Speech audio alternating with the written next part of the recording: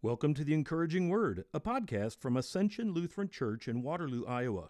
In our episodes, you'll find sermons, services, and in-depth Bible studies to help you grow in your faith.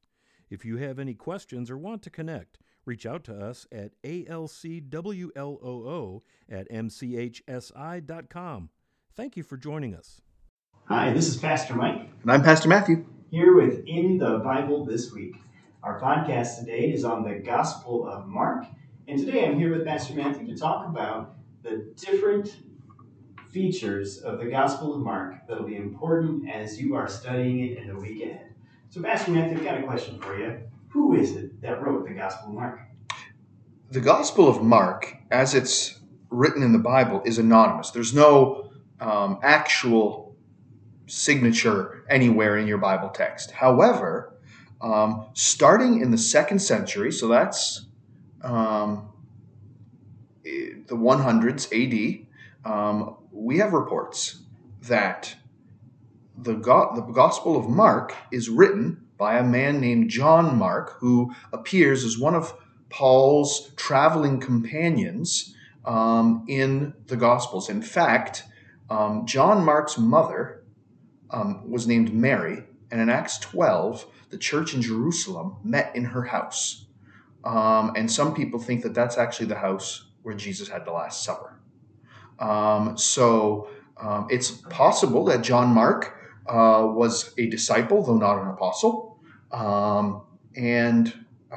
It is he who wrote this gospel down. He wrote it from Peter. He traveled with Peter, and he was Peter's scribe. And Peter preached the gospel, and John Mark had the chance to write down what a summary of Peter's preaching of the gospel. So that means that the Gospel of Mark is based on the eyewitness testimony of the Apostle Peter. Is that what you're saying? Yeah, absolutely. And especially, and I think we do get some of Mark's eyewitness testimony. Notice that Mark's gospel is the only one where in the Garden of Gethsemane, a young man flees away naked. They grab his clothes and he runs away. Only Mark's gospel has that, and so we think that that's the author putting his signature in there. I was there, and I had to run away naked. That's interesting. Oh, goodness. So, when do you think that Mark wrote this gospel? Peter was martyred for his faith under the Emperor Nero in about 64 AD. So if this is based on Peter's preaching, that right around there, sometime in this, maybe the late 50s, early 60s AD, is about a good time. So we're looking at about 20 years, 30 years maybe after the events of the Gospels. They're committed to writing here. Well, very good. And you mentioned how we know that it's written then with the destruction, or with the Emperor Nero's timeline. So here's maybe one more question, just to kind of orient our reading in the Gospel of Mark this week. What should we look for as we're reading through Mark together? There's a bunch of things that I think we need to look for. First, I want you to notice Mark's style. He's quick. Jesus doesn't say a lot, but he does a lot. And Mark loves the word immediately. It'll occur 40 times in your gospel. So Jesus is on the move. He's doing things. And along those lines, I want you to see that the Gospel of Mark is predominantly about his final week in Jerusalem. Chapters 11 and onward, chapters 11 to 16, is Holy Week. And so that means that this is primarily a story about Jesus' death, burial, and resurrection with a very long introduction attached onto it to get you there. So that's where Mark is going, and he spends the most of his time in Holy Week. But Mark has a couple themes that I think are really interesting. First theme is Mark sees Jesus as leading a second Exodus. That Just like the Israelites were in bondage to the Egyptians and Moses freed them, so we are in bondage to Satan, sin, and death.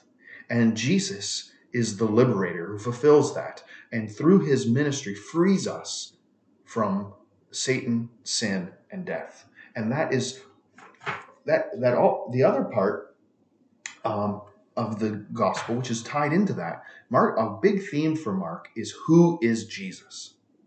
Who is he? What does it mean for Jesus to be the Messiah? Um, you'll see questions. As you're reading Mark's gospel, look for questions. Who is this? What authority the questions that the people have are directed to you, the reader, for you to come to grips with who this Jesus is as he's going through the gospel.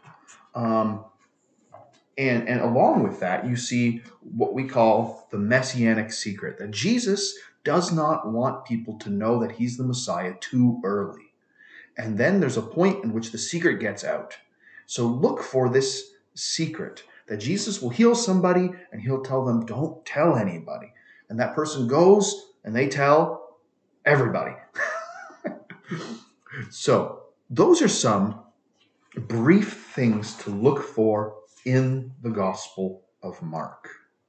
On that last one, I've got to ask, what do you think? As we're reading this week and we come across this messianic secret, why do you think that Jesus wanted everyone to keep it quiet for so long? I think that it has a potential to snowball too quickly. Jesus knows that if he makes himself known too fast, he'll get crucified at the wrong time, so to speak. And so he keeps it quiet because he's not, as he says in the Gospel of John several times, my hour has not yet come. And then what happens? But on Palm Sunday, the hours come. He rides in openly and goes into the temple and cleanses it and does all these things. So there's this idea that Jesus has a timeline and he's trying to stick to it. There's probably the other human aspect that he doesn't want to be mobbed everywhere he goes, and that kind of happens to Jesus all the time. Anywhere he goes away to get some R&R, and he has to do ministry. And so you're saying, though, that at the very end, we finally find out who Jesus is. It's not a secret anymore. Where do we find that out?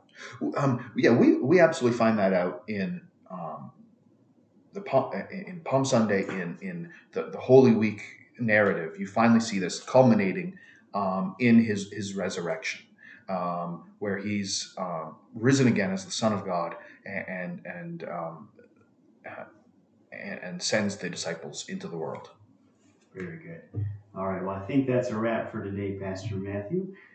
Now, to all of the readers and listeners out there, we hope you have a great week of reading your scripture and being in the Bible this year. And again, just a reminder, however it is that you are able to be in the Bible, whether that's picking up a physical book, whether that's listening to an audio recording or reading on your phone, we encourage you this year, be in your word, be in the scriptures, because God works through it. All right, have a great week of reading, and we'll catch you next week.